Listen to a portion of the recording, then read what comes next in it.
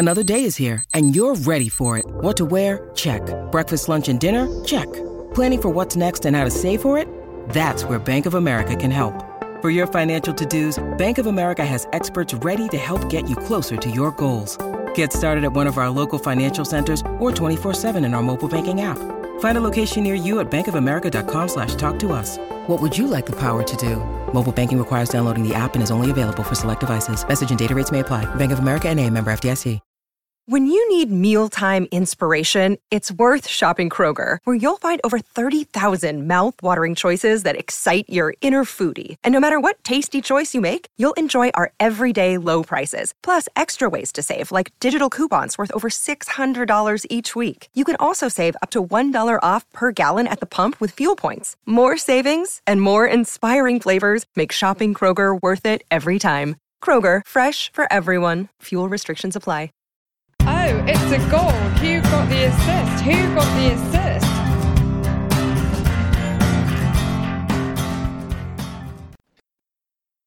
Hello, so 1,041 goals, 938 assists and 34 own goals later. Here we are at the end of the 2018-2019 FPL season. It's been a rollercoaster ride for us all, and as we step off at the exit and readjust to normal life, we're here to look at that season in our rearview mirror before signing off for the summer. I'm joined today by Nick as usual. You're right, mate. I know there's been a bit of a sickness going through the household. Yeah, it's been a bit of a rough week for us in the household indeed. Moses is pretty sick for about a week. Still not great. It seems to be better now. Then I went and caught the lurgy myself, so I've been bedridden for the last couple of days too. Bad times, but hopefully on the mend, and hopefully well enough to get through this pod without passing out. But now rushing off to the bathroom. Exactly, rushing off to the bathroom. So sorry, Tom, BRB. Just to say quickly, of course, we are Who Got the Assist. Find us on Twitter at WGTA_FPL, and use Spotify, SoundCloud, wherever you'd like to listen and subscribe. So yeah, Tom, the season's over now, isn't it? So can have a nice summer. We can actually talk to our significant others without looking at our phone every second. Spend some family time. Get away from the old football, for about 5 minutes, perhaps, I don't know, until the next season starts. The hype of the next season's already begun. Oh, yeah, definitely. So what we're talking about then, Tom? Cool. Now we're here at the end. It's time to put a button on the season of 87 days at the time of recording until game week 1 next year. I told my other half yesterday there's 88 days, and she was just like, 88 days. We're actually going to get to know each other again. So I guess in this pod, we'll go through some of the data, handing out some frivolously named awards to discuss how the season develops and pick out some key trends in both the stats and FPL management that might help us for the new season ahead. We'll also then do a final roundup of the features in the mini league, give you a little update of what to expect when we come back after the break, and that will all kind of round off this year's content. Shall we get over the game week review first? How did it go for you? Yeah, it actually went all right. I was watching it with the guys from Fantasy Football Hub, so Will, Rich Clark, Andrew Ferguson, Luke Wilson, Ben Crellin, amongst others. And it was actually quite a good afternoon for me. I got 82 points all in all. Zaha, who was my captain, came through with 3 assists. It looks like he should have got 4. I'm not too sure on that. I don't really mind at this point, but I'm glad the differential captain sort of paid off. I should have probably captained Mane, who got 15 points. But all in all, 82 points. That kind of gave me a final day stats puff. It took me up to 228k from, I think it's about 300k or something like that. So I beat last year's score, but it's just an ultimate question of what could have been if I didn't fall apart so spectacularly in mid-season. It was all a dream, turned to a nightmare in the end, and I'm hoping next season is more of a strong performance for myself. What about you? Yeah, so I mean, the last week again, like last year, I've ended up on a red arrow in the final game week. Bit disappointing. It was 57 points in the end. It's a bit rubbish, I guess. Aguero, I brought in Aguero and Redmond on my transfers, and both of them actually did pretty well. Aguero scored and Redmond got a goal as well and some bonus. But I think overall it's just a bit of a rubbish end. I just got punished by not having Mane and TAA, and not owning TAA all season seems to be, I think, one of my biggest mistakes perhaps of the season. But yeah, it was a bit of a dire end. I think Laporte and Perez got me goals as well, but could have been better. Finished off at 93k, which is a bit rubbish, to be honest. I mean, better than you, but I feel like it could have been a lot better this season compared to like last season where it got a 17k overall rank in the end.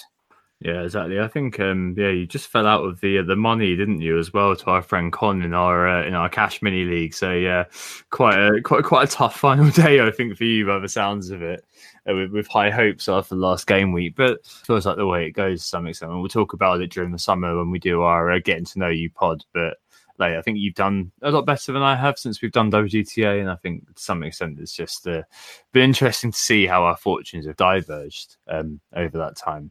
Right, let's move on to the key topic then this week. It's not a normal week. It's obviously not leading into a game week, which means that we're going to be looking back over the course of this year and thinking a little bit about the best players, like the best teams, and also kind of different sort of aspects which matter to FPL managers, don't particularly matter to football fans generally.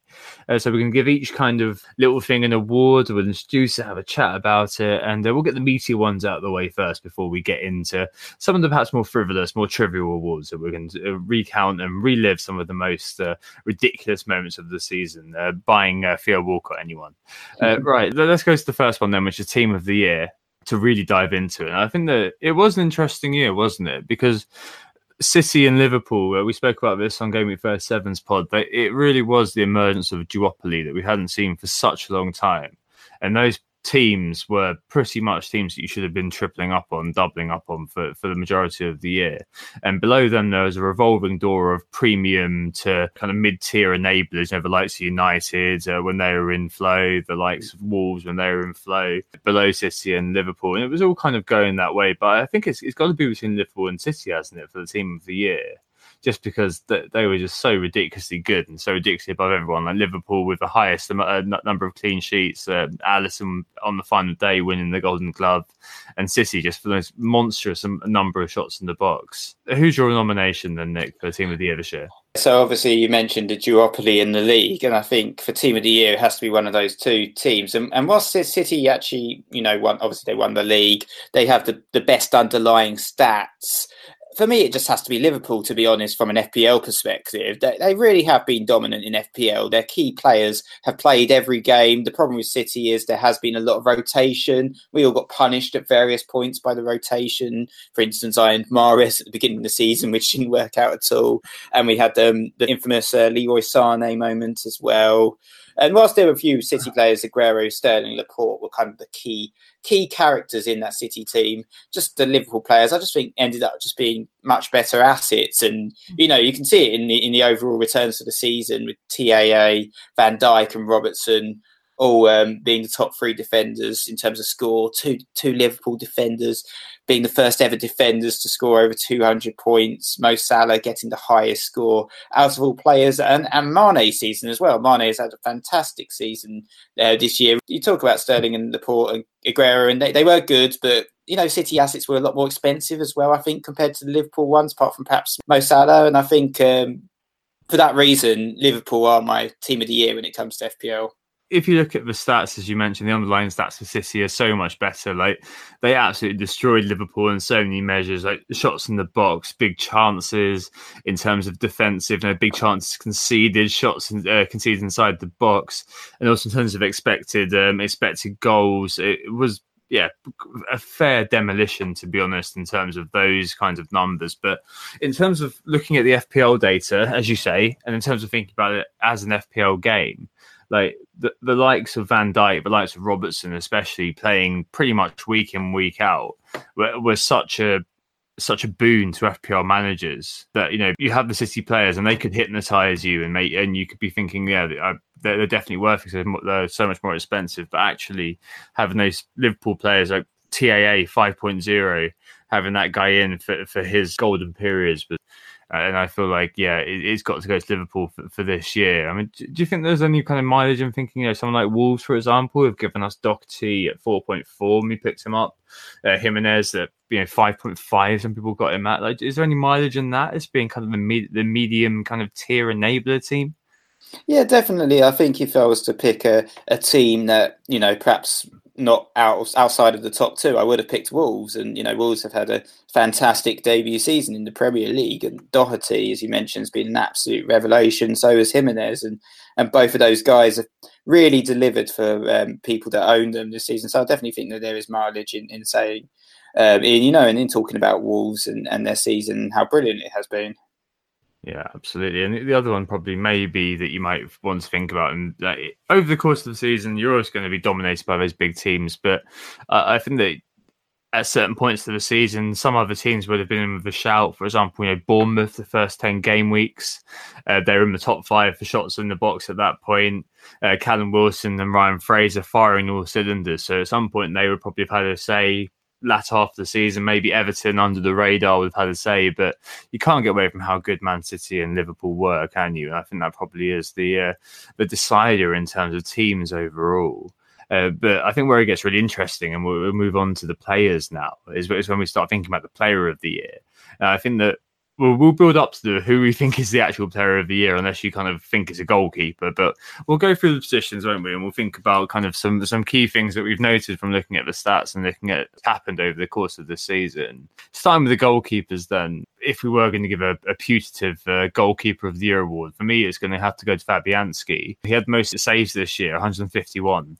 That's the first time he's won it since 2014-15. That's the 4th highest number of saves ever made by a goalkeeper in the season. The highest scorer since David Marshall for Cardiff in 2013-14. And coincidentally, the most saves ever made in the season was Jussi Jääskeläinen in 2012-13 for West Ham. Fabianski is simply a phenomenal goalkeeper. If you look at the XG prevented, he is far and away at the top of that metric. He prevented 10, almost 11 goals, judging by the XG of the shots on target he faced, more than any other goalkeeper. So 4.5 he started the season at. The points obviously don't quite stack up, but in terms of football stats, Fabianski does look like he was the standout keeper this season. What are you thinking? I've actually gone for the same player as you, Tom. There, I've picked out Lucas Fabianski, and from the east side of London, he's really delivered this season. You've given all the numbers, so I've got no more really to add. Obviously, the 151 saves, is a record for the season, and I think it was unfortunate that West Ham only managed 7 clean sheets over the course of the season, because I feel like if Fabianski had got some more clean sheets, he'd have really smashed it in terms of overall points. In fact, he actually ended the season as the 6th highest scoring goalkeeper, less than Neil Everidge, because Neil Everidge saved a few penalties over the course of the season. So in terms of overall FPL score, he didn't really deliver, but I felt with Fabianski, when I owned him, even when West Ham inevitably conceded, you always got a 3 or 4 pointer from him, just due to the amount of saves that he was making. And I think for me, Fabianski was the best goalkeeper around. Certainly, but I guess points do win prizes overall, and you've got to be looking at Alisson, haven't you? Perhaps being the best goalkeeper on an overall level. Started the season at 5.5, same as Ederson. David De Gea got the 6.0 after last season's heroics, but it really did come down to Ederson versus Alisson for the final day and the Golden Glove, and Liverpool not conceding against Wolves saw it going to Merseyside. That's 21 clean sheets for Alisson, which is pretty damn good. Only 22 goals conceded. And next season, we spoke about this on the last pod, but with probably Liverpool defence going to be going up to a point where you're going to have to choose between having 2 of them, making sacrifices elsewhere in your team. Alisson could end up, if he does get the 6.0, like I think you said last week that David De Gea got the 6.0, so maybe that'll be the highest they go. If he gets that, he may end up being the cheapest kind of way into that defence, right? I think that maybe we might see him in a lot of teams. 176 points isn't really to be sniffed at for a goalkeeper overall. He's definitely one to consider for next season. I think the concern is obviously he does fill up one of those Liverpool slots, and he was the 6th highest scoring Liverpool player this season, which seems a bit ridiculous considering he got 176 points. So I think that's the problem with him. You probably want one of those defenders, especially Trent Alexander-Arnold, and the amount of assists he got over the course of the season. He got 13 in total, which is just ridiculous for a defender. Yeah, of course. But you've still got... it's one of those things. I remember with AWB last week versus Lukaku. We've got a whole year's worth of data here. So obviously it's all over those 38 weeks, and things obviously change within the week. So we're not saying that looking at a zombie team retrospectively and thinking, yeah, but that would be the best thing you can do. That's not the case. It's just looking at the data and thinking, right, this is how it ended up. But Alisson outscored the likes of David Luiz, Alonso, Emili, Ericsson, Sane, and Jamie Vardy, and Callum Wilson as well. So there definitely is some stock in just having a goalkeeper and just set and forget for the rest of the season. Like, obviously, you may want the extra 30 or 40 points from a Liverpool defender, but if they are 7.0 next year and you've got to make significant sacrifices to fit them in, then maybe you would plump for a 6.0. I don't know, with Alisson. The same perhaps with Ederson too. He started at 5.5 this year, also ended up with 169 points, which outscored those similar sorts of players. He was outscored by Laporte in his own defence just by 8 points. There's a case for those two premium keepers, and I don't know whether it's a product of the duopoly we've seen, but maybe one of them could well weasel their way into a game week 1 squad or two, just because of the fact that they are representing perhaps a lot of clean sheets for you over the course of the season if you do set and forget. Yeah, definitely so. And I think it's worth also mentioning Everton and Pickford when you talk about the goalkeeper category. And I remember the first half of the season, Everton were just having an absolute shocker. Everyone was talking about Pickford being a terrible goalkeeper, etc. Even though he just had a brilliant World Cup with England, people had quickly forgotten about that and were just, caning him. But Everton actually somehow managed... They managed 6 clean sheets in their last 8 games and 8 clean sheets in their last 11, which is just ridiculous, really. A fantastic run of form. And they really floated under the radar. We were talking about Michael Keane, his returns, and Gylfi Sigurdsson making the FPL team of the season. These guys really floated under the radar, didn't they, this year? They've got a story to tell after the season's gone, but during it, especially the last six game weeks, because they didn't have the double game weeks, they were overlooked very, very heavily. And that meant that, there are a few people like Goops in our mini league, for example, who kept hold of Digne through. He always had other fish to fry in terms of his transfers, but keeping hold of him did seem to work out. And Pickford, in terms of VAR next year, I mean, he saved the most penalties, saved 3 this year. And you might be thinking, oh, is he a penalty save specialist? Does he have something there in terms of saving pens? Because we are expecting to see, there are a few bits of data have been pulled to say that VAR's introduction doesn't mean there's more penalties. But that could be a consideration, couldn't it? I think, obviously he's probably going to have a price rise as well. I'd be surprised if he's 5.0 again. But if Everton have good fixtures, then I'll certainly be considering Pickford as a potential goalkeeper. I'd probably be leaning more towards Luca Dean because of his fantastic chance creation stats this year. Exactly. 13 big chances created this year. If we're going to give it to a goalkeeper, it sounds like we probably both give it to Fabianski with the kind of the realpolitik knowledge that probably Alisson or Ederson's the best goalkeeper. But moving on to defenders then. This year was an interesting one. Duffy's 5 goals was the highest goal scored by a defender. Probably the lowest outcome since 2015 when Scott Dan scored 5 goals. Last year it was Alonso with 7 and Cahill Macaulay in 2016-17 with 6. But the assists is what's interesting, as you just intimated earlier. 13 assists by TAA and 12 by Robbo. Both of those numbers would win any year since Opta Stats and FFS Stats began. The closest that I could find was Leighton Baines in 2014-15 with 9 assists. This is going right back to Ashley Cole and Micah Richards getting 5 assists each in 2011 2012. So Robbo a little bit unlucky, perhaps, to miss out on winning the most assists ever because TAA was that bit better towards the end of the year. So TAA next year, I think, is going to be on a par, frankly, with Van Dijk and Robertson. If they put him 0.5 cheaper, I think he's going to be the go-to. So I don't think they're going to do that. The other area to comment on quickly is the BPS. So VVD was the monster this year. He got 930 BPS actions. He stopped Aspi from completing the Hattie. And that's the second highest defender BPS ever. Leighton Baines in 2012-13 got 933. So just 3 more from 5 goals, 5 assists, 11 clean sheets. VVD, 4 goals, 4 assists, and astonishing 20 clean sheets. So I think 7.0s all around for Liverpool defenders. Interesting to see what happens with Laporte. I suspect he'll go up there because he's not quite troubled a lot of the data streams this year, purely because the guys in front of him have been doing a lot more, and Liverpool have tended to score slightly fewer goals in games, so it meant that their defenders got more bonus, or their defenders were assisting indeed. But I think overall it's got to be TAA really in terms of what's happened this year and how he's done. I mean, he hasn't played the whole year, but to come out with those sorts of numbers is just simply immense, isn't it, for a 5.0 defender? Like, I think in future years, I've said many times, that's going to be something we look at and go, oh my God, it was 5.0. What were we all doing? Why was he not owned by everybody? What do you think, Nick, of this year? Yeah, obviously, I've been praising defenders. Since we started the pod, really, I've been hyping them up, and they really did deliver this year, didn't they? So was TAA your pick then? Sorry. I think he's got to be. I think. Okay, no, fair enough.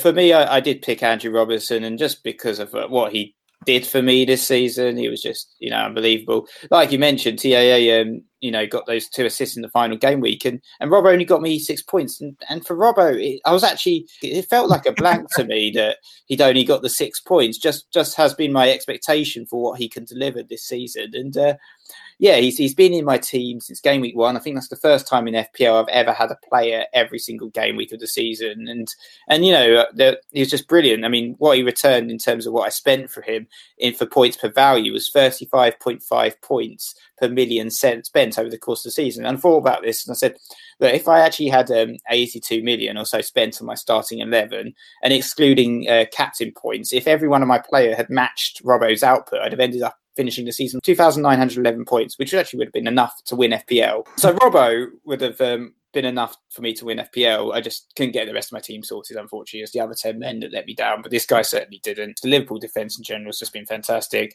I never did double up on them. I never had Virgil or TAA all season, and it does feel like a little bit of a mistake in the end. Certainly. Is Robbo your player of the season, though, as well? Yeah, he is. I think it's just worth highlighting as well is his meteoric rise since he joined Liverpool. And you actually forget there was only 2 seasons ago that he was playing alongside Harry Maguire, getting relegated with Hull and having an absolutely shocking season, only scoring 73 points in total. We got a goal and 2 assists, but yeah, Hull really struggled in the Premier League. And it's quite interesting to see Maguire and Robertson's trajectory since then. Yeah, certainly. They've both done very well, haven't they? I mean, Maguire is up there with Lingard in terms of being England's kind of young players. He's an England legend, really, Maguire, isn't he? Slaphead. He really is. TAA and Robertson really have broken the mould this year. I mean, linking to that, I mean, if we're going to talk about quickly player of the season and also kind of roll in moving from defenders to midfielders, the way I looked at this was because now we've got all of the data. I've started playing with it, Nick. It's been great. So I looked at 2018, 2019 data, and because we both work in finance, I thought I'd do it as a year-on-year percentage yield, which probably has put a lot of you to sleep. But it actually is quite illuminating. So looking at 2018 scores, 2019 scores, and seeing if you'd have invested in that player hypothetically for the course of the 2 years. Yeah, Robertson, 111 points in 2018, 213 points in 2019. That gives him a 48% yield in terms of points, which is pretty ridiculous. That's almost as good as the likes of Van Dijk, 63% yield in points return from 78 to 208, and Aubameyang, 87 to 205, 58%. But what we need to remember, I guess, is that Robertson only broke into the Liverpool team. He's not been a stalwart in that Liverpool team for the whole time. He only broke into it the second half of last season. Same with TAA, same with Van Dijk, who moved to Liverpool midway through last season, and Aubameyang as well.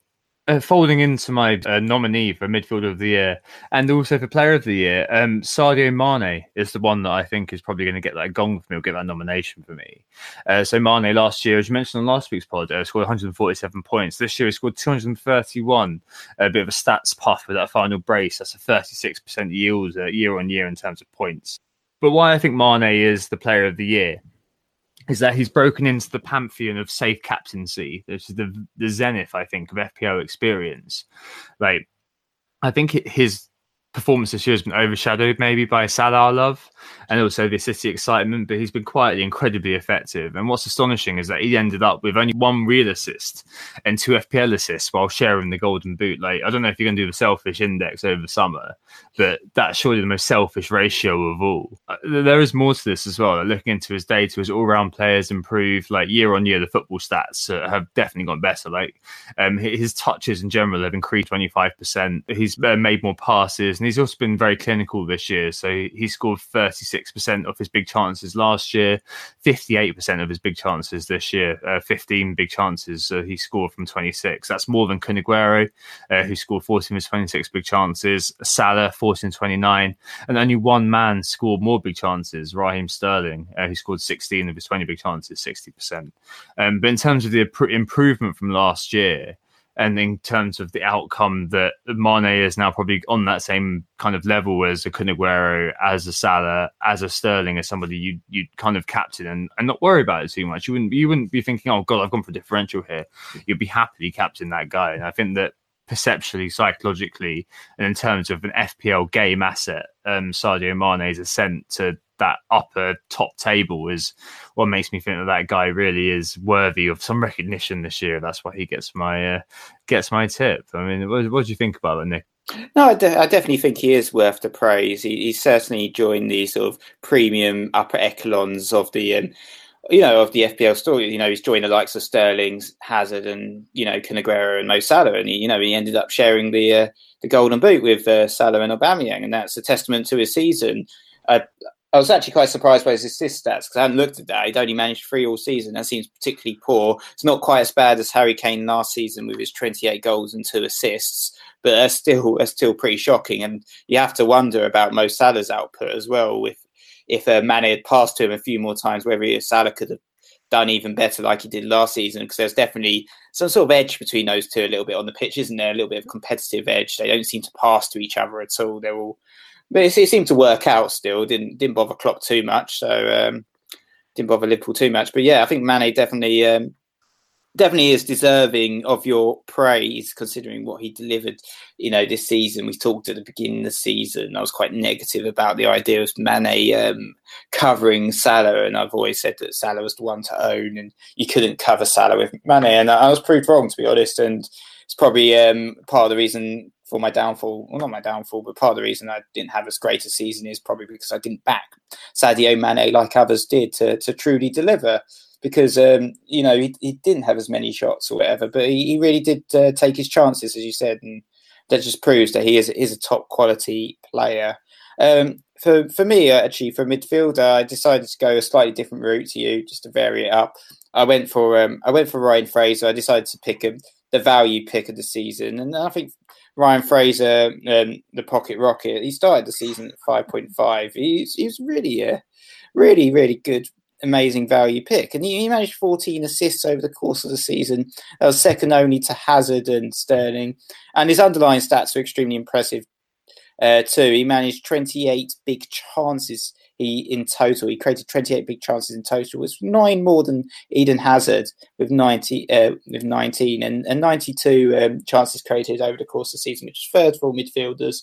He's not the most glamorous pick to say for your midfield of the year, but I think he proved a real bargain. And you mentioned Bournemouth earlier on in the pod when you're talking about the teams, and I think he's probably not going to be at Bournemouth next year, but it'd be very interesting to see what happens to his price. I imagine he'll probably jump up into the 7 million bracket.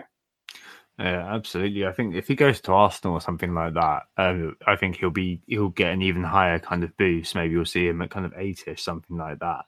But for 5.5 million, the output and the kind of the talisman status that he definitely provided for Bournemouth, especially when they had that kind of golden period, the first kind of 10, 11 game weeks, and the random kind of occurrences of Fraser Wilson just killing ranks left, right and centre, definitely means that the wee man is definitely worth it.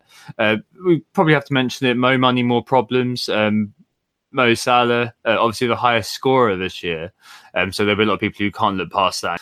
He scored 17% less points this year, 259, down from 303. Do you think that Salah's in with a shout? I mean, I think that point about Mane getting those points, so that 2-3-1, despite the assists, we also need to add that he got there without penalties as well. So Salah scored 3 penalties this year, 2 of which listed a 12-point return over that Christmas period. Did Salah do what you expected him to do for 30 million? I think I did own him all season last year. This season, I think I didn't own him for a few weeks. Brought him back for the Huddersfield game, and that was the one which he really delivered for me. I think Salah's always been one of those players, since he's joined Liverpool. I've stuck by him. I've constantly praised him, even when others have doubted him. You've doubted him a few times, and it's punished you, hasn't it, this season and last season? But for me, I think Mo has been brilliant. But he has not been as good this season as he was last year. I think there's no denying that. He scored 50 points less. I mean, last season he got 32 goals. This season he only managed 22 goals. So, it is a dramatic drop in terms of his output. But, his output last season was so ridiculously good. It wasn't really that sustainable. And because of his ridiculously good output last season, his price was pretty expensive as well. I think at one point I owned Salah and Kane. That was £25 million of my budget just tied up in just those 2 players. And they didn't really deliver that sort of cost that I had to pay to bring in these guys to my team. And, look at Mane was 9.5. If I had Mane instead of Salah, huge chunks of the season, I'd have had an extra 3.5 million that I could have used to, upgrade my defence even more, or look at some of the other forwards that were available out there, bringing like the likes of Aubameyang, who I didn't really own either. Yeah, certainly. I mean, I guess we can pivot on to the example of Raheem Sterling. So Sterling this year actually didn't do that much better than last year.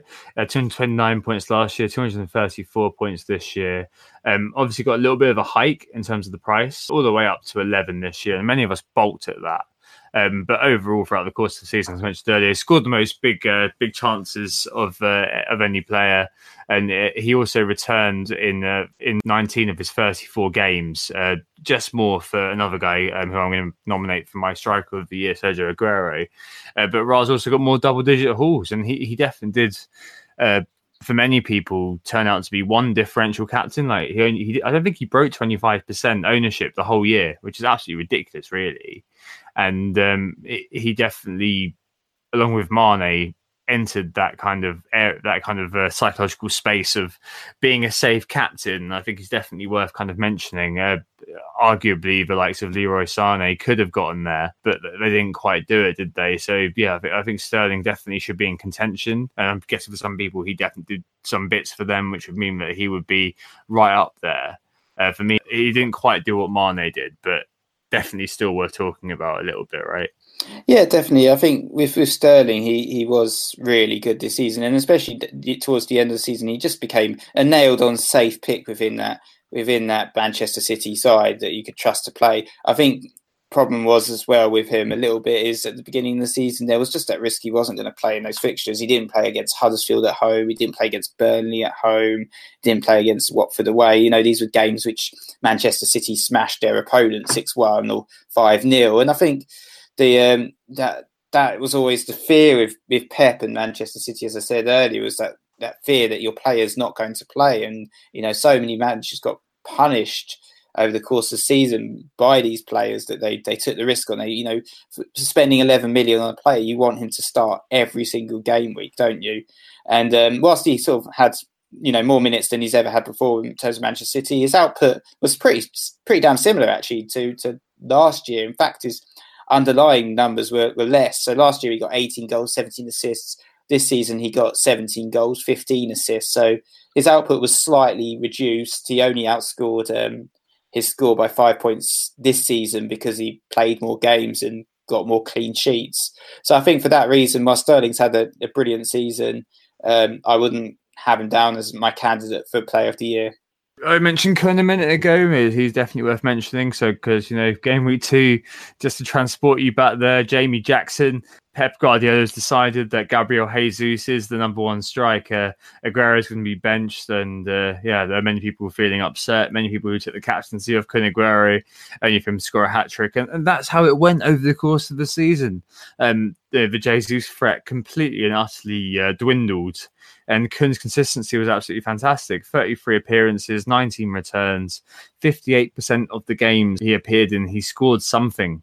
Which is just what you needed for a striker who ended up the highest owned player, and also the player who a lot of the time you just captain. You just forget about it and captain him. I think that's kind of what you need from a captain potential, and that's what you need for a player throughout the course. I was really surprised that he was still 30.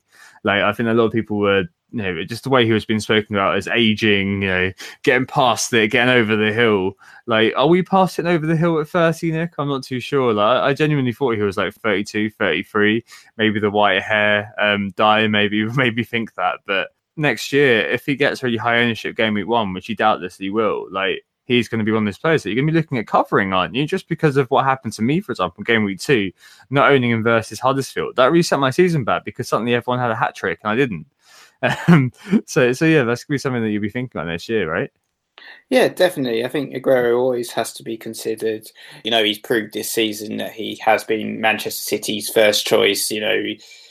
Jesus has barely got a look in all season, hasn't he? And you expect him to start up front against Manchester City. And if Manchester City have some really nice fixtures at the beginning of the season, you definitely have to consider him. And, he's definitely a great pick and great candidate for player of the season. He's managed 20 goals for the 5th season in a row, over 20 goals. And it's the first Premier League player to do that since Thierry Henry.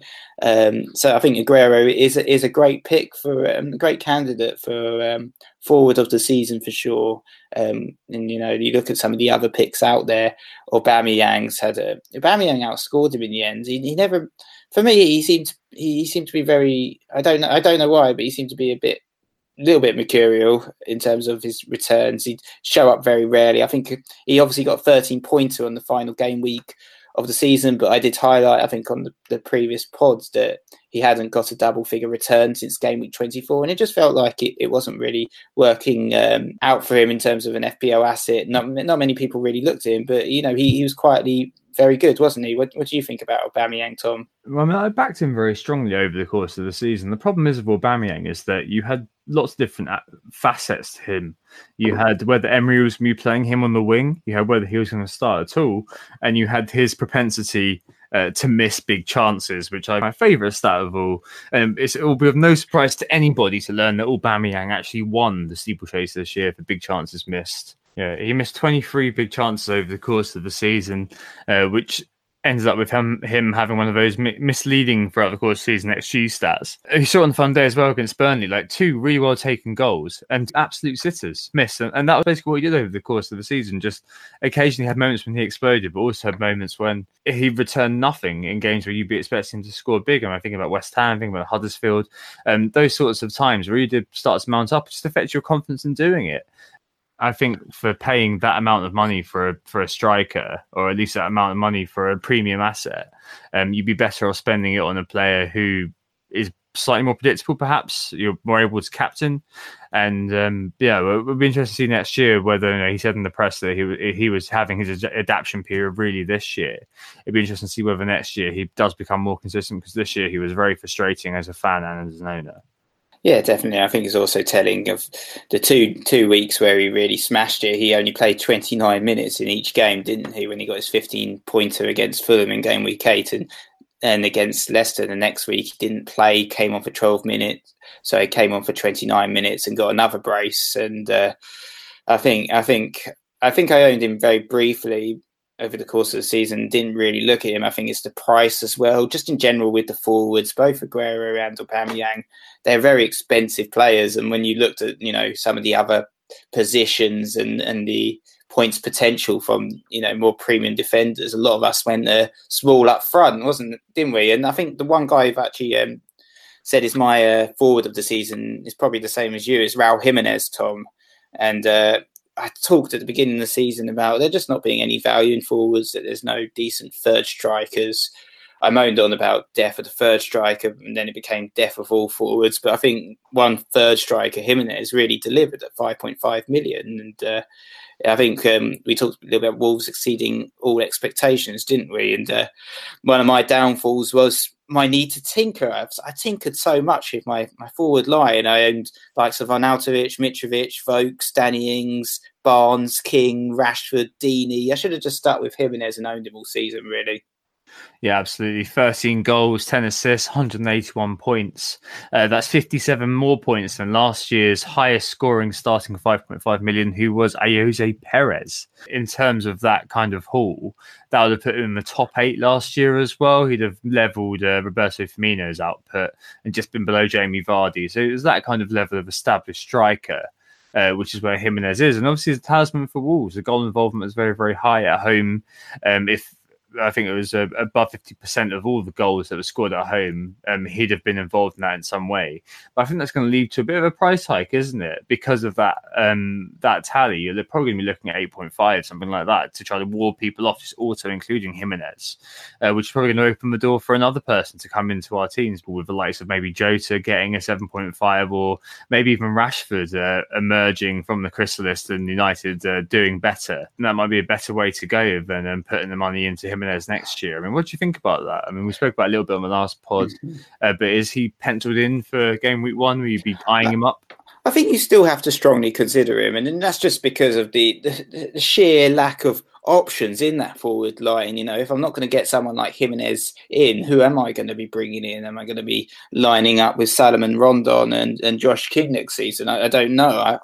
I'm still very strongly in favour of probably owning Jimenez next season, even if he is costing as much of 8.0. And you mentioned just then about that being too expensive for a forward outside of the top 6, but it's worth giving a quick shout out to Jamie Vardy, who's actually had a fantastic season as well. He's managed 18 goals and 5 assists. I think that's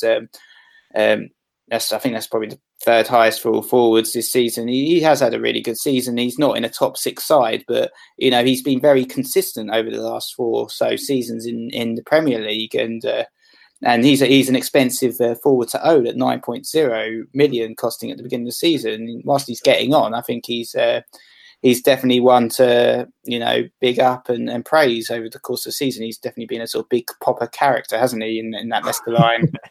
Definitely a character, Jamie. Fun stat on Jamie as well. He scored 16 of his 33 big chances this year, 48. He had more big chances than the likes of Mo Salah, Kun Aguero, and Sadio Mane over the course of the season, which just goes to show the scarcity of Vardy's chances are one thing, but the fact is that the chances that he does get are big ones. So if he's got a conversion rate of about half, and if he's being fed by Brendan Rodgers' system, then I think, as you say, next year, despite the fact he's getting on, there may be a backup coming in. He'll definitely be a force to be reckoned with. So I guess we're looking at following. Looking for team of the year, I think we're probably going to go with Liverpool, aren't we? Goalkeeper of the year, probably Fabianski, but Alisson is probably the guy. But we're going to Fabianski anyway, just for purity reasons. But Robbo versus TAA for defender of the season. I don't think much is going to separate those two.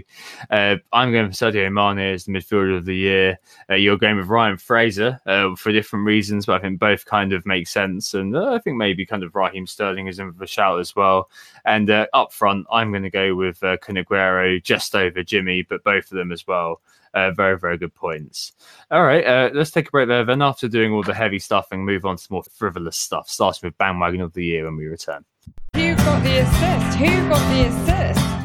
So we're back, and it's time to talk about the bandwagon of the year, Nick. These aren't good bandwagons. These are the bandwagons that we all got on, swiftly got derailed, we were thrown off in a lot of pain and forced to make transfers a week after buying in these sorts of guys, or they cost us a lot of points to go in on them. Obviously, not everyone goes with bandwagons, but hopefully one or two of these that I thought up, and a few people in the FPL community have thought up as well, are going to be ones that you remember and would enjoy perhaps reliving to some extent. For me, the biggest bandwagon of the year has to be the Duffy captaincy in double game week 34. Hannah and Mark Dorney also mentioned this. But with the injury to Kane, who was looking like the standout captain that week, suddenly the conditions were laid as the FPL stag always wanted, perhaps, a diabolical Irish mastermind for a Duffy captaincy. Only end up with 2 points for that double game week, which is absolutely diabolical, of course. But so many of us fell for it. So many of us went for it. And maybe he is a good starting point to talk about bandwagons and how they manifest themselves this year. Because I thought that was the zenith of FPL lunacy almost, that we all thought that was a good idea. The one example that I came up with anyway, Tom, was one that you probably remember well because we went on the FPL show that week and had to talk about him. And it was Ross Barkley, Tom. I don't know if you remember the happy days of when 445,000 managers transferred in this guy. It's worth mentioning that he just scored 3 goals in a row. So, he was on fire in terms of his returns. Started the season at 6 million, dropped down to 5.7 million. But after those 3 goals, he rose all the way back to 6 million. However, he never scored again all season. That was the last time he scored. He didn't score ever again. Ended up the season at 5 million and as one of the biggest fallers overall in terms of actual price. And with Barkley, I guess there was residual memories of decent returns at Everton, but I think he is just a definition of, one of those players that you just end up owning. And you regret it instantly because he never delivers. He's never consistent. He's one of the least consistent players in the Premier League. He really is. And inevitably next season, if he's at 5 million or 5.5, there's going to be a Barkley wagon, isn't it? And it's just going to blow up again. It's just avoid it with all costs, I think, with Barkley. Yeah, absolutely. He scored 17 points versus Burnley, and some people jumped on because he fixed a certain hole in many teams at that price point. But as you say, he didn't return again until game week 25 after scoring those 17 points. And 450,000 managers definitely felt the chagrin at doing that. But to continue the Everton connection, though, I think Theo Walcott in game week 4 is another contender here. If you remember Richarlison, I think you just brought him in, hadn't you, that week? Got sent off after 25 minutes. Yeah. And Walcott scored in that game. And so many, including myself, thought, well, that guy plays for Everton. This guy plays for Everton. That guy's the same price. That guy's got the same good fixtures, so let's just swap them in. And I did the same transfer. I did the exact same transfer as you. I had Siggy and Walcott at that point, and they both just continually blanked for me. It was just disastrous. Only owned Richarlison for that 1 week. A little bit of a bandwagon, and he head-butted someone. That was the only time I owned Richarlison all season. Yeah, idiotic. And Walcott scored 101 points. That's only the second time he's managed to score over 100 in the last 6 years. Wow. And after everyone brought him in game week 4, the only time he actually returned in a large tranche of games was an assist in game week 7 against Fulham, when I actually fielded him and got that. But I remember vividly, for example, sharing my anguish with John O'Forward, amongst others, about how the hell we removed this guy, and I can't believe we fell for it. Because at the time, it kind of felt like one of those almost red herring transfers, right?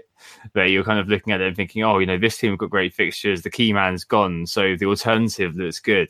But sometimes it's not good to get the Riker in. Sometimes it's the Thomas Riker rather than the William T. Riker. If anyone gets that reference, well done to you.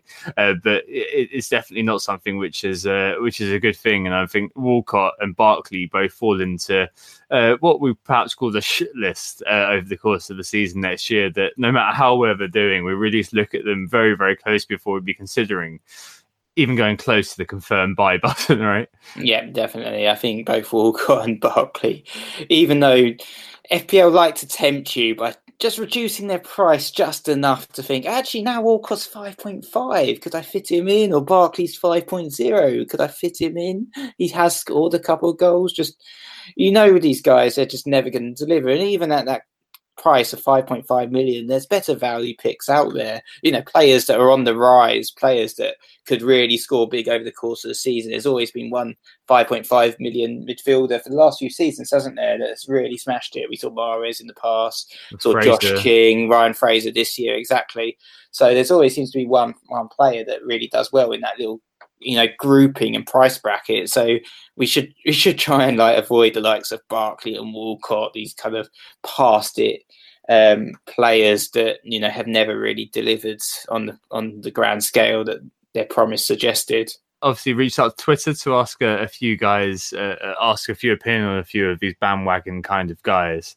One that came back straight away was Eden Hazard. A few people, I think of Chris Osimo, very, very strongly I think of Hazard, because so many people had that kind of individual sort of headcanon moment with him where when he was in your team, did nothing. When he went out of your team, he did bits. And I think you had that experience in you at times of Hazard, that he was actually smashing it when he wasn't in your team. The likes of Callum Wilson definitely been mentioned a few times. Bro Potus Kennedy is probably one of my kind of my personal bandwagon fails of the year. A bit of a slack shout out here to FPL Stag and Sean. Sean was hooked in by Anthony Stag's Irish eyes and chisel complexion, much like Sam from FPL Family was, and we both brought him in on Stag's insist despite never buying him himself. I owned Kendi from game week 9 to 19. His sole return was an assist in game week 12. I actually benched him for. I fielded him 4 times in that period because I thought, oh yeah, he'll be a good 5.0. He might do something. Nothing. Absolutely nothing. I mean, can you think of any player that you owned this season that you thought? I remember you had Hunderhan last season for like one game week, didn't you? It was a complete fail. You got rid of him straight away. Like, do you have any player this season that you've done that with?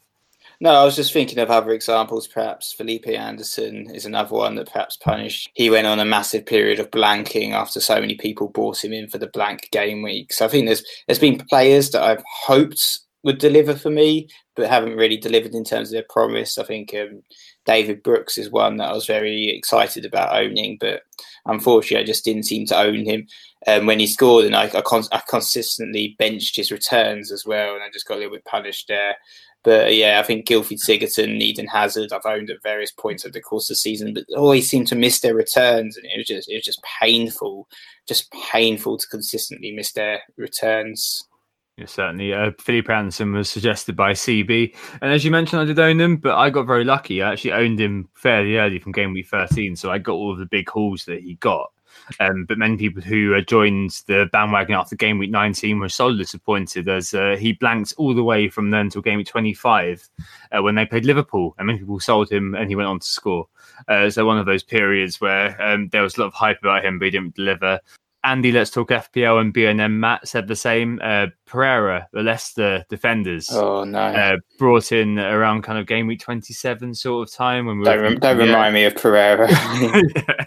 And went on to absolutely nothing. I had Chilwell at that time, and it is an interesting case as well, because if you got on him before the bandwagon started, or you got on him after everyone had rolled away, then he was an awesome pick. But during the high period of ownership, he was absolutely terrible, wasn't he? Yeah, he was horrendous for me. Just looking back at his record, he got a -1 against Wolves in 23, a 1 in 24, 2 in 25, 4 in 26, 0 in 27, 2 in 28, 0 in 29, 2 in 30, 2 in 31, and of course that's when the blanks ended. So everyone sold him, and he decided to get an 8 against Bournemouth and a 6 against Huddersfield just to rub salt in those wounds. Yeah, so Luca Dean, I guess, would probably be another one who kind of fits into that mold, right? Because I think a lot of people would have sold Luca Dean after that red card. Yeah, I was one that sold him after he got sent off as well against Huddersfield. Yeah. And so there's a -2 against Huddersfield. The previous week he had a -1 against Southampton, and people are looking at those fixtures thinking, oh, that's a really great. So a lot of people brought him in actually. That 23, I was lucky enough to own him when he got his 17-point return against Burnley away, and he got the 12 points against Bournemouth at home. So I was I was praising Dean at this point, but then he got -1 against Southampton and sent off against Huddersfield, of all teams to get sent off against. It's just horrendous, and I did get rid at that point. And then at the end of the season, those that kept him like Goops, he got 14 points against United, 8 against Crystal Palace, 12 against Burnley in 35, 36, and 37. So really delivered again right at the end of the season. Yeah, he got 8 out of 10 of his last game weeks. He returned above appearance, which is bloody good. And no one really turned that around and went for him again. So the big exodus after Huddersfield, I think over 1 million managers sold him after that point, and we'd never look back at him because of what he did. Maybe the same with Filip Anderson as well, like because he trolled people so much, those weren't interested. Other things to mention: Anthony Martial, between the game weeks 8 and 12, he scored every game. Had a game against Crystal Palace in game week 13, the underperforming versus overperforming debacle, and I brought him in as many others did, and he proceeded to do nothing against Palace. Harry Kane in game week 8 was a bit of a bandwagon. I still have painful memories of the Swansea at home, Burnley at home, double fixture where he proceeded to blank, and I think he did something similar this season as well, didn't he? When a lot of people captained him, and he Cardiff in game week 8 scored 1 point in 90 minutes as Eric Dyer scored the winner. Oh, it's always Dyer, isn't it? Yeah, it's always Dyer. That was Richard Nyquist. Matthew Jones mentioned Elianusi. Apparently, people bought him. 35 Who said that Kante at the start of the season might have been a bit of a bandwagon, but 116 points, 3 points per game from 5.0. That's probably okay. One of the best calls is Shashank Bandari, who mentions Kolasinac, who I think has burnt both of us over the course of the season several times through looking great, buying him in, and Emery not playing him or him getting a 1-pointer or something like that. In the 22-23 matches he started, Arsenal kept only 5 clean sheets, and the chances that he was creating were mostly missed by Aubameyang. So what's beef? I've got a lot of beef with Kolasinac, and I'll be worried about getting him in next year. God, Kolasinac, I think that's just looking at his returns over the last 7 game weeks. He's probably an explanation as to why I did so poorly in the end of the season and didn't really think about him too much. But he did only manage 5 points in total over those 7 game weeks. And considering that I could have got Luca Dean for that same price, who managed double that in just 1 game, is shocking, isn't it? It's just one of those things, isn't it, where he just looked very good, and to the eye he was always getting forward, but in terms of the outcomes it just wasn't particularly good. Just a couple of other ones to cover off then. United players for the end of the season. The Adama Traore bandwagon from game week 4, which I completely forgot about, but definitely was a thing. Sure. We've spoken about a few bandwagons then, Nick. Which one do you think is your bandwagon of the season? Like, for me, I still think you can't get past Duffy, can you? That was just ridiculous. Yeah, the Duffy wagon was insane. I think just the lure of that double-double was just brilliant. And just so many people captained him as well. And, a lot of people tripled up on Brighton defence. We saw the teams that had Dunk, Duffy and Ryan and the captaincy on Duffy. And I'm just like, what the hell are you guys doing? It's just like, I think it's just like they just got so excited about these Brighton fixtures, and then they just got pummeled 5-0 by Bournemouth, didn't they? It's like, I was just waiting for the 6th goal to go in, and then everyone would be on negative points from their Brighton assets. And yeah, that was just terrible, wasn't it? And then the next game week, a lot of people sold him, and he proceeded to get a clean sheet against Wolves, and it was just so funny. Yeah, absolute troll, really. So probably Duffy then, for the sounds of it, despite honourable mentions, perhaps for the Walcott wagon. God, if we're ever caught up by that again. Next one then is the bargain of the year, Nick. Quite an interesting one. For me, there's only one standout. It is Aaron Wan-Bissaka, because he costs you 0. Isn't that right? Yeah, Wan-Bissaka was an absolute bargain this season. As I said, he outscored Lukaku. It's just, brilliant. Yeah, and when Tom says he costs you 0, a lot of people are like, what do you mean he costs you 0? This is because you have to spend at least 4 million on a defender anyway. So that should be excluded. That should be completely excluded from your budget when you're doing your calculations. So you get the choice of 4 million defenders essentially, and Wan-Bissaka costs 4 million, so it doesn't cost you anything at all. And his output was brilliant. Unfortunately for me, I think I benched him so many times when he got those clean sheets. Just every time he got a clean sheet, he just happened to be on my bench.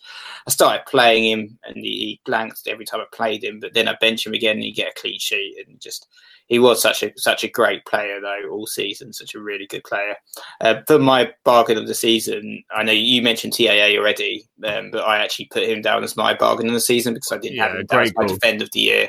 And this guy only cost you 1 million under that same metric, so whilst Mo Salah might cost you 9 million, you could have had TAA for just 1 million of your actual money that you had to spend, the 75 million that you get to spend over the core budget of 4 million for defenders and 4.5 million for midfielders and forwards. And TAA just absolutely smashed it. I think we talked about him a fair bit already, so I'm not going to go on too much. But I think just the fact that it's only actually 4 midfielders scored more than him over the course of the season is just testament to his output. Certainly. I think maybe the likes of Jimenez are in with a shout. I like to Doherty in with a shout as well. Didn't really mention him in the Defender of the Year award. At some points that guy was ahead of Alonso by a long way in terms of pen box touches, and ahead of indeed a lot of the strikers and midfielders in terms of pen box touches. And I think it was one of those ones where the FPL community almost spotted it first, right, with Doherty at 4.4, and he only became really mainstream after a vanguard of people who had seen his stats, seen him play, brought him in. But because he wasn't a big name, a lot of people didn't really look at him. Do you remember in game week 1, everyone was looking at Barry Douglas because he'd gotten so many goals and assists in the Championship, and no one had really looked into Doherty at all. And then he went, and then Johnny came in. And then people didn't really look at the Wolves defence again. But then suddenly people realised, Wolves are playing 3 at the back. That Doherty guy at 4.4, he's had so many pen box touches, and sure enough, he started smashing it. So I think there may be something in there for him being a bargain of the year. Like, he could have easily just sat in your team for all of the season and done pretty well. Yeah, exactly. I picked him up at 4.4 and he was just an absolute stalwart for my team. And he had more shots on than Alonso. He was just brilliant. It's just unfortunate that he kept scoring in the FA Cup and not in the league towards the end of the season or towards the middle of the season when I owned him, and he went through a bit of a quieter patch. But he was definitely one of the bargains of the season. I made a lot of money as well in terms of when I sold him, because he rose from 4.4 for me to 5.5 in the end, which is just brilliant. Yeah, there's nothing better than cashing in something big, is there? Right? So I don't know. Do you think AWB bargain of the year just because he cost you 0 and he just sorted you out effectively? Yeah. I'm behind that. Cool. Right, a couple more subjective ones then. Inspired moment of the year. And we spoke to a few people about this. Lots of things that people have said. So Bitter and Stout, Mike said that catching Fanderson and Rondon's purple patch before everyone else did. Simon kept TAA through his injury in game week 22 and 25 and brought him into massive points hauls after that. Other people brought in Doherty and Jimenez in game week 3, kept them for the rest of the season, buying Mane before he went on his run and starting to captain him early, and buying in the likes of Pogba after OGS came in as caretaker manager. Yeah, there's a few moments there, I think, are fairly inspired. Remember Chief, for example, brought Son and Pogba. First week they started to show up. But for me, I think the inspired moment of the year from somebody else was FPL General when Arnie got injured, and in that midweek kind of fixture, I took the view that I need to get rid of him. So I got rid of him, took a -8, removed loads of people, including Salah, and took a big fall. Whereas General benched Arnie, captain Salah, Balbuena came on despite a poor fixture. And he scored loads of points. And it's a great moment of kind of not over-managing and just kind of taking stock and just letting things take their course. And I really wish that I'd done that. It showed his class in that kind of moment, I think. For me, it was buying Raz in game week 29 and persevering with him as my captain in game week 30 versus Watford for his hat-trick. So in game week 29, when I was at my lowest ebb, 1 million OR, he did nothing for me when I brought him in. And loads of people decided, I'm not going to captain him because he's looking like he's off form. Suddenly got a hat-trick in about, I think, 15 minutes versus Watford. I went out to Tesco, under orders, came back, and he scored a hat-trick and gone off. But yeah, brilliant. And really kick-started my mini revival at the end of the season. The second maybe would be keeping the captain on Mane in the blank game week against Fulham when those people got put off by the training ground pictures. What about you, Nick?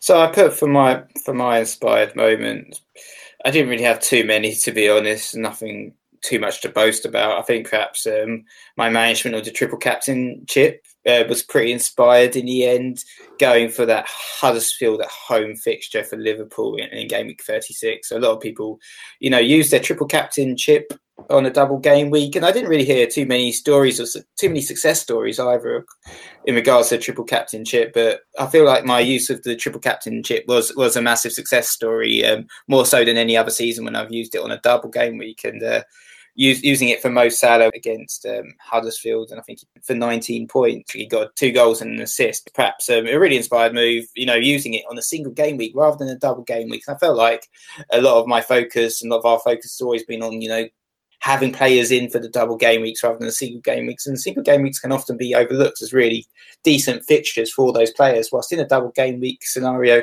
often the players are a little bit more tired perhaps and can sometimes miss a game or get rotated. And we saw it in 32, like Morgan and Zuma being in the team of the week. Just highlights the emphasis on the single game weekers. And I think when we move on to mistake of the year, I'm going to talk a little bit more about single game weekers versus double game weekers. Yep, certainly. Just to round off what a few people told us about the inspired moment of the year, it's stuff like, for example, FPL Tim said that he avoided the Walcott trap, sold Richarlison for a 4.5 to buy Hazard. He then went on to get a hat-trick. I had Pedro in that game. He got nothing. Pedro. Pedro. Elsewhere, FPL Rhino says Aaron Moy simply. Paul Larkin says having Robertson since game week 1. The Godfrey division, same as you, said that bringing in Salah for his street TC in 36 was brilliant. Quite a few people FPL Dare, I know, triple captain Aguero in game week 2. Sonny Dasgupta did the same, triple captain for that hat-trick. Bootstrap Theory did very well in our Elite Min League, triple captain Aguero for the hat-trick against Arsenal, as did Alex Ball. And also stuff like getting, a very, very high score on a free hit. For example, the best one I saw was Luis de Almeida. So he scored 123 points from his free hit at double game week 32. Yeah. So quite a few people did have moments of just pure brilliance. Yeah, I think another one was worth mentioning is Mark Southerns bringing in Sterling when no one owned him at that moment in the season. I think Mark's really proved himself as a top quality manager. Ownership at that point was only about 1.5% or something ridiculous. So inspired moment of the year, there are quite a few. I do like that Salah, holding that Salah TC up until the very end, because it definitely takes nerve to go through, for example, that Fulham game, not use it, maybe not try to wedge it into double game weeks and just kind of use it in that single. So maybe I would go with that for that. But I think there's probably one of those very individual things. Mistake of the year, an interesting one. For me, it's definitely selling Salah that week. Definitely cost me an extra digit on my rank, 163 points or so. I lost through that. So yeah, certainly was my big mistake of the year. The one that really comes to the fore for me when I think about this one, though, is people who unfortunately captained or triple captained Leroy Sané in game week 25. Obviously, it's not a mistake in terms of doing it, because at the time we couldn't have known that Pep would then decide he didn't fancy him for whatever reason. But yeah, 3 points for your triple captain is not particularly good, to say the least. And I think a lot of people were really, really strongly burnt by that, despite the fact it looked like Sané was a nailed-on starter and a player in form. So troll of the year, maybe, mistake of the year, maybe, but that's the one that comes to mind for me there. What about you for mistakes? You mentioned that you can talk about single game weekers. Yeah, I think that's the perfect example, the Sané scenario. I think my mistake was transferring him in. I didn't actually captain him, but I just remember being in the Slack group and everyone was showing their teams. They were triple captain Sané, and I didn't have this guy in. So I decided, okay, I'm going to get rid of Eden Hazard, who was playing Huddersfield, and bring in Sané on a -4 just to cover him, even though I already had Sterling and Aguero in my team. I thought, okay, I'll get Sané in as well. And Hazard obviously got 15 points in that game week, and Sané got 1. So that was a 19-point swing in the end, or an 18-point swing. And that was just a really painful moment. Just a classic case of Hazard just, completely shooting me in the foot. But no, I was ready to die right at that moment. That was probably my mistake of the season. I think the other one probably just you mentioned him earlier, was trusting Jamie Jackson. Believing in this story that Aguero wasn't going to play, and then changing my captaincy based on that news article, and I just know never to trust that particular hack ever again when it comes to my FPL team. Yeah, the notorious JJ. In terms of the mistakes that have been said by the FPL community, there are quite a few I can completely imagine would have been absolutely galling. FPL Sis said that he bought Firmino hours before he was ruled out against Huddersfield, which handed the mini league to his rival. Very, very painful. Yeah, removing Pogba for Knocker in double game week 34. Goodbye 15 points. Hello -1, says FPL Elf. Buying Trippier has been given. Gregory Bold said the same as us in terms of the Sane TC being a bit of an error for him. Stuff like buying Walcott and mistakes, I guess, have felt more keenly if they're yours rather than anybody else's. So, but I think in terms of just points lost, selling Salah is probably high up there, given the fact I missed a hat-trick plus 3 12-point returns through being too stubborn to bring him back in again.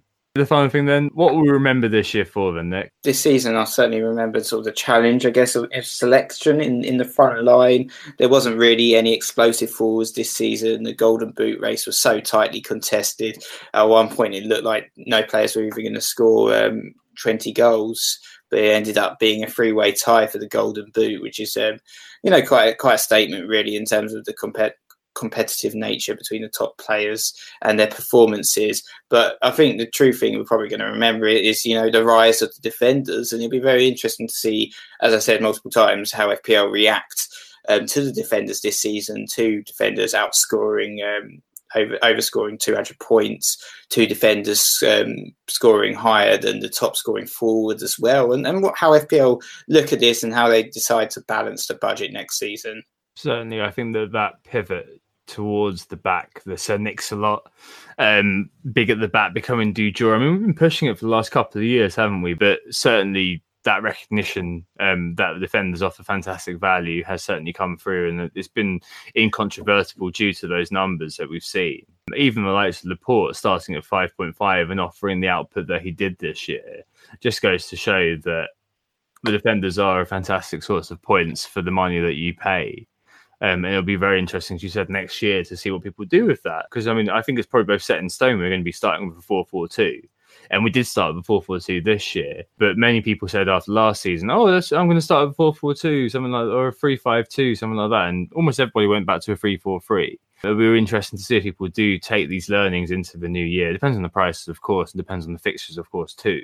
So if like Dean, for example, have a fantastic first 5 or 6 fixtures, and people are going to be trying to wedge him into their teams as well. But I expect we'll see many people trying to double up with Liverpool defence, trying to get some sort of City representation in there, and generally allocating a lot more money to the defence than they ever would before. Like the 3-4-3 in the past has been very much front 7 being the focus. But going forward, I think we're going to see that change. Yeah, I think so for sure. I think this season we were very lucky, really, in terms of the defenders' price that you could have a team of the likes of Robertson, the likes of Doherty and Aaron Wan-Bissaka, and maybe like another Liverpool defender, and you still have enough budget there to. I think I had Alonso and Mendy as well. I had really premium defence, but I still had enough budget to get in some really good forwards in my team as well. I could fit in Salah, and Aguero and Hazard all in one team as well, and you're not going to have that sort of luck next season, I don't think, in terms of defence. I think managers are going to have a tricky decision. They're going to really have to decide, do I stick with the defenders? Do I go with premium defenders? Or do I go with premium attackers? Because you're probably not going to be able to have both again. Exactly. So 2018, 2019 was the year that defenders became sexy. Right, let's move on to the features to end the year. Who got the assist? So we're back, and it's time to catch up with the final market forces of the season. Obviously, there's no transfers in and out anymore, but we'll do a quick review of the price changes and just the data from the season. So obviously, some men rose, the likes of TAA, Doherty and Laporte, Fraser and Jimenez rose in value. Some men fell, like the likes of Jesus, Danilo, Cenk Tosun and Ross Barkley. But and some men rose and fall, likes of Jota, whose price looks like a bell curve. He dropped in 0.6 million in value after being priced at 6.5. However, in terms of price, we always worry about being priced out. We always look at the market, we see the trends, we look at transfers, we panic, seeing a guy's going to rise, he's going to triple rise by the end of the week, got to get on that player ASAP, and we talked about over-management to a certain extent. However, it was quite interesting, actually, when I analysed the price changes over the course of the season. Only 12 defenders rose more than 0.1 million. Only 8 midfielders rose more than 0.1 million. And only 5 forwards rose at all. Wow. One surprisingly being Harry Kane, apparently, who rose by 0.1 million. So it's quite shocking, actually, that when you look at the players that rose, it's all the likely lads. It's the same candidates. And I think that really makes a statement that, the likes of Trent Alexander-Arnold, Laporte, Doherty, these are really good players, but perhaps we should have just stuck with them all season. We didn't need to rotate. We didn't need to chase the bandwagons. It's all about identifying those players and sticking with them once they continue to deliver. I know we're always on the hunt, and with the benefit of hindsight, we can say the likes of Barkley and Walcott were mistakes, but it's all about identifying these players, and perhaps we should have cottoned on to the amazing value of the likes of TAA a little bit earlier, perhaps, and Ryan Fraser as well. But a little bit of a quick test for you anyway, Tom. Can you name the 3 players that were transferred out the most over the course of the season? This is over every single game week. And the 3 players that are transferred in the most over the course of the season? Oh, God. Mo Salah, Ross Barkley, maybe. I don't know. Maybe someone like Paul Pogba. So in terms of overall, Aguero was the most transferred out player. 4.6 million transferred out Aguero over the course of the season at one point or another.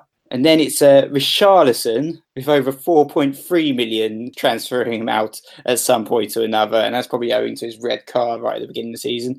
And then third was Eden Hazard with over 3.8 million managers transferring out. And that's just classic Hazard, isn't it?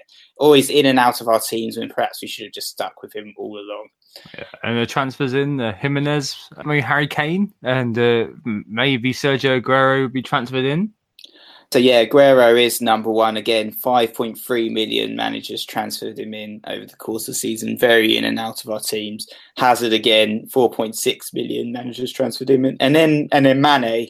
So a lot of people perhaps didn't expect his output to be so good, but 4.5 million managers transferred him in over the course of the season. Salah doesn't even appear on the first page of midfielders. A lot of managers clearly just avoided him over the course of the season completely because of his price, and maybe that paid off for them. Interesting to see a big Papa Mane doing okay there.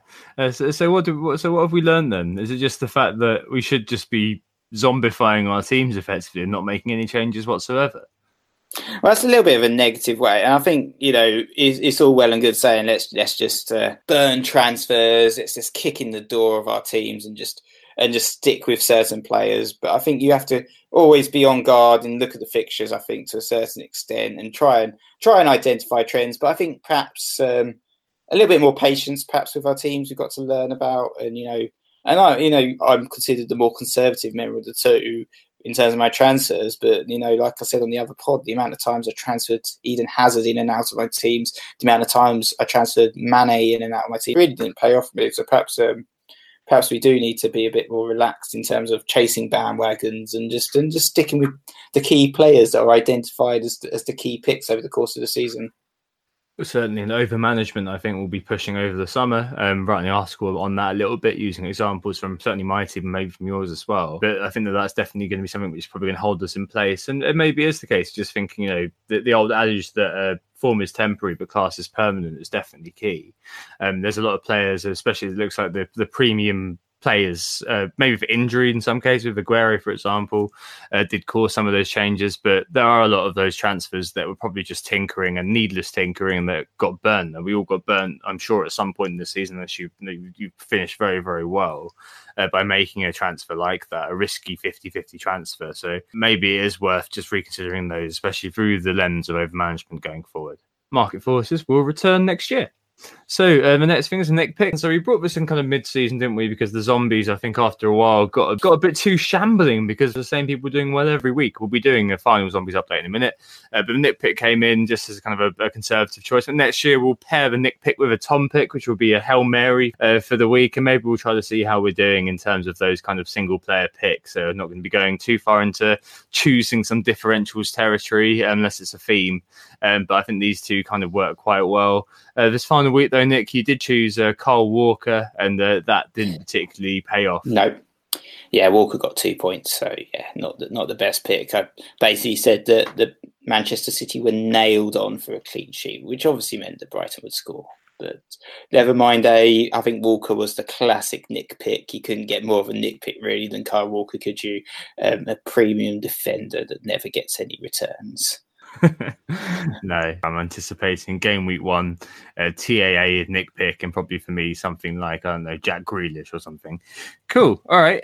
So moving on to All England's then, they finished just outside the top 1 million, despite a very good final game week. 71 points scored. Nathan Redmond, triple captain, came in for 30 points. TAA, Townsend, people who scored points for them, but the likes of Vardy, Wilson, Maddison, Walker, and Gunn all blanked. And over the course of the season, I think it's probably been shown that having an England-only team is probably one that's not going to get you where you need to be. I mean, arguably, if we'd have left it on Sterling captain for the course of the season, it would have been okay. But nonetheless, I think that having a blend of different nationalities might be a good idea. The final thing is the Zombies then, Nick. And do you have a final update for how your shambling Zombies did? I know you captained Salah for the course of the season, so you probably did better than I did. They did pretty poorly, let's be honest. They finished overall rank of 4.6 million, so really, really down there in terms of the overall rank, but they still somehow managed to beat 1.7 million team, so I guess not the worst. But I think just, the selection was pretty shocking in the end. The likes of Eric Bailly never really played, did he? I was quite unlucky with some of my picks, likes of Vertonghen and Kane being injured for large chunks of the season, but then the likes of Mahrez, who I seem to back heavily at the start of the season, barely played for Manchester City. Not great for my shambling Zombies in the end. How about yours? I think I did better than you, actually. So 4.2 million rank. Yeah. I guess it's the pitfalls, isn't it, of trying to decide who to pick based on last year's results. So the likes of Azpilicueta, Ederson, Ashley Young was my buy. Man United last year kept so many clean sheets that having a Man United defender game week 1 seemed like a good idea. The likes of Eriksen, Kevin De Bruyne, and Pascal Gross were all players who last year did very, very well. And I thought, well, they'd be a good kind of, solid drip feed of points throughout the course of the season. Didn't really turn out that way. Eriksen got injured fairly early on in the season in game week 6 and didn't really appear again until game week 13. And Kevin De Bruyne's, a large chunk of the budget spent in and out. And Pascal Gross the same. The likes of Pereira did very well consistently over the course of the season. And I did eventually pick the right striker in terms of Aubameyang over Aguero being the also captain for the year. But again, it's not been particularly great having him as the captain. There have been more weeks where he's done nothing than weeks when he's actually returned. All in all, it's not been fantastic. I'm hoping next year I'll go for slightly more obvious picks with the Zombies rather than trying to be too clever and getting those players who perhaps seem more secure, I don't know. But all in all, it's just a case of just getting lucky with players' fitness more than anything, I think. So the winner of the Zombie League this year, as mentioned last week, is Ujwal Kaki, UJK Zombies. He came 87k, which is quite depressing for me, and also fairly depressing for you too. Yeah. He captained Salah all year, had the likes of Zaha, King, Van Dijk, Azpilicueta, and Alexander Arnold. So the Liverpool double up at the back, really fueling that very good year. And Eden Hazard as well, stuck in the centre of his midfield, absolutely did bits for him throughout the season. He finished 72 points ahead of his nearest competitor, Laurie Evita, FC Kupis. Again, double up with Liverpool defenders and Salah captain. Third, fourth, and fifth, MP, Glenn Hamilton, Thomas Storhall getting into that top 5. At the very, very end of the season. 2197 for MP. That puts him 279k. Glenn Hamilton ended up 347, and in fifth, Thomas Storhall, who was leading for quite a while actually. He was the guy who had the Aubameyang captain and Mane, 383k. The winner did beat both of us, which is quite depressing. I'm sure it will happen next year. We'll be running the Zombie League next year again. At least it was kept to a minimum, the amount of zombies who beat me, but equally, it could have been a lot worse.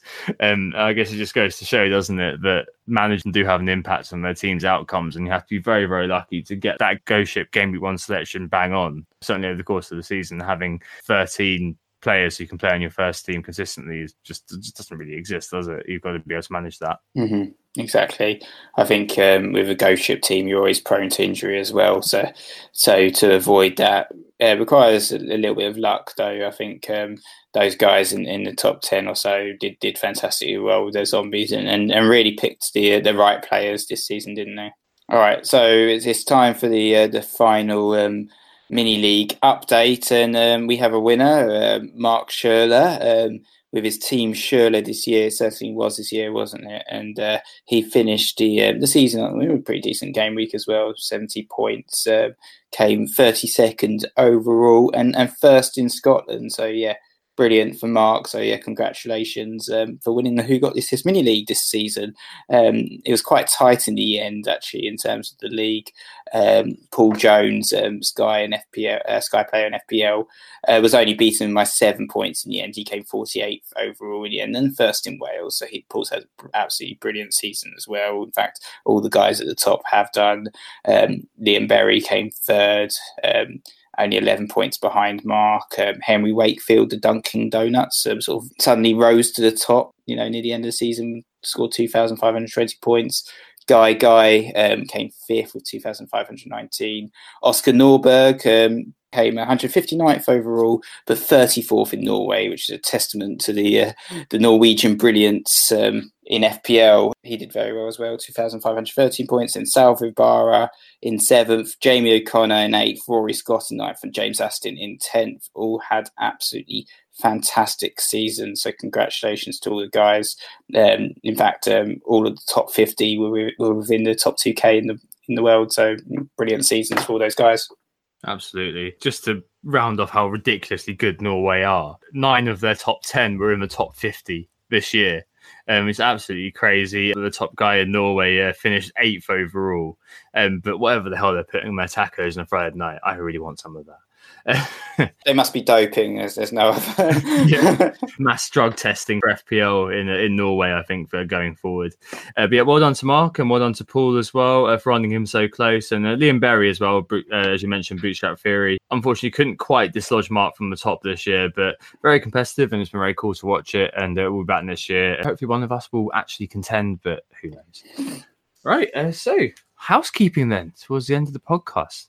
The first thing to mention is the FPL meetup in London, the 13th of July. After much wrangling, that's the day it's going to be. It's a Saturday. It's at the Marylebone Sports Bar and Grill. It'll be from 3 p.m. onwards, so people can drop in and drop out on day trips, leave significant others to go and do something else somewhere else, go meet some friends, go shopping or something, and you can come in and have a chat. Hopefully the game will be open then, and it'll be a good chance for us to all meet up, have a drink, and share some Game Week 1 ideas and get excited again about the new season. I think we'll both be there, won't we, Nick? And it seems like we've got quite a lot of interest already. So hopefully you see as many of you that can make it on the 13th of July.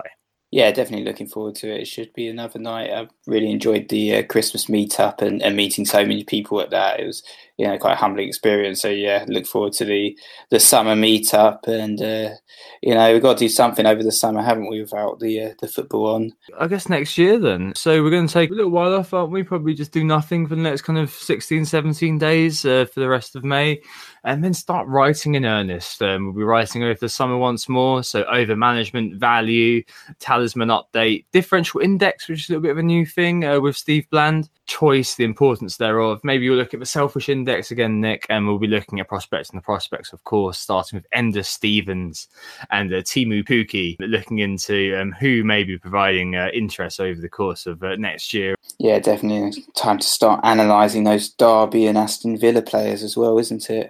Depending on who gets up, yeah. Jack Grealish 5.5. That's going to be the joke. He's not going to be 5.5. He's not, just because of the cess factor, as I say. Sessegnon being massively overpriced at £6.5 million. You can see Grealish getting something similar to that, and just too expensive for what he offers. We'll see if Mason Mount stays at Derby. He'll be definitely an interesting one. Yeah, they both can't go up, so we'll have to see how it goes, I suppose, at that point. And we'll be podding as well. So in early June, we're looking to do an introduction to us, because I don't think... surely there are a few of you who have listened to us from near the beginning who aren't my mother. But I don't think we've ever really spoken about why we do Who Got the Assist, or why we kind of came to be getting ourselves into the FPL maelstrom. So we'll be doing a little bit of an introduction to us and why we do this. It won't be very long, but hopefully it'll be a little bit illuminating for you guys in terms of knowing who you're listening to and knowing a bit more about us as backgrounds, other than liking puns and liking saying we're back. We'll also be doing the standard pod roster. So when the fixtures come out on June the 12th, And we'll be looking in to get a fixtures pod in. When the player list comes out in early July, we'll start to analyse that. We'll do our usual Golden Rules pod, do our general game week 1 look up pod. But yeah, it's all to come over the summer. But for now, I'm really looking forward to the rest. Overall, I just want to say thanks very much for listening this year. Difficult second album, but I think we've come through it very well. Despite our FPL scores not doing very well, I think the point is that this pod's not about us, it's about you, and it's about us using our skills, our work skills, to analyse stuff and hopefully make it accessible and useful for you guys. So thanks very much for listening. Yeah, we seem to be classic psychologists, providing good advice but not being able to sort out our own lives. That's how I've kind of viewed our season, and hopefully we can do a little bit better next year. But yeah, reiterate what Tom said. Thanks very much for listening. This has certainly been a pleasure to record, and thanks for all the feedback and positive comments about the podcast. It's truly appreciated. Cool, and hopefully see some of you on the 13th of July. But for now, we hope we assisted you throughout the course of the season, and we'll be back in June. Take care. Goodbye. Bye-bye. Oh, it's a goal. Who got the assist? Who got the assist?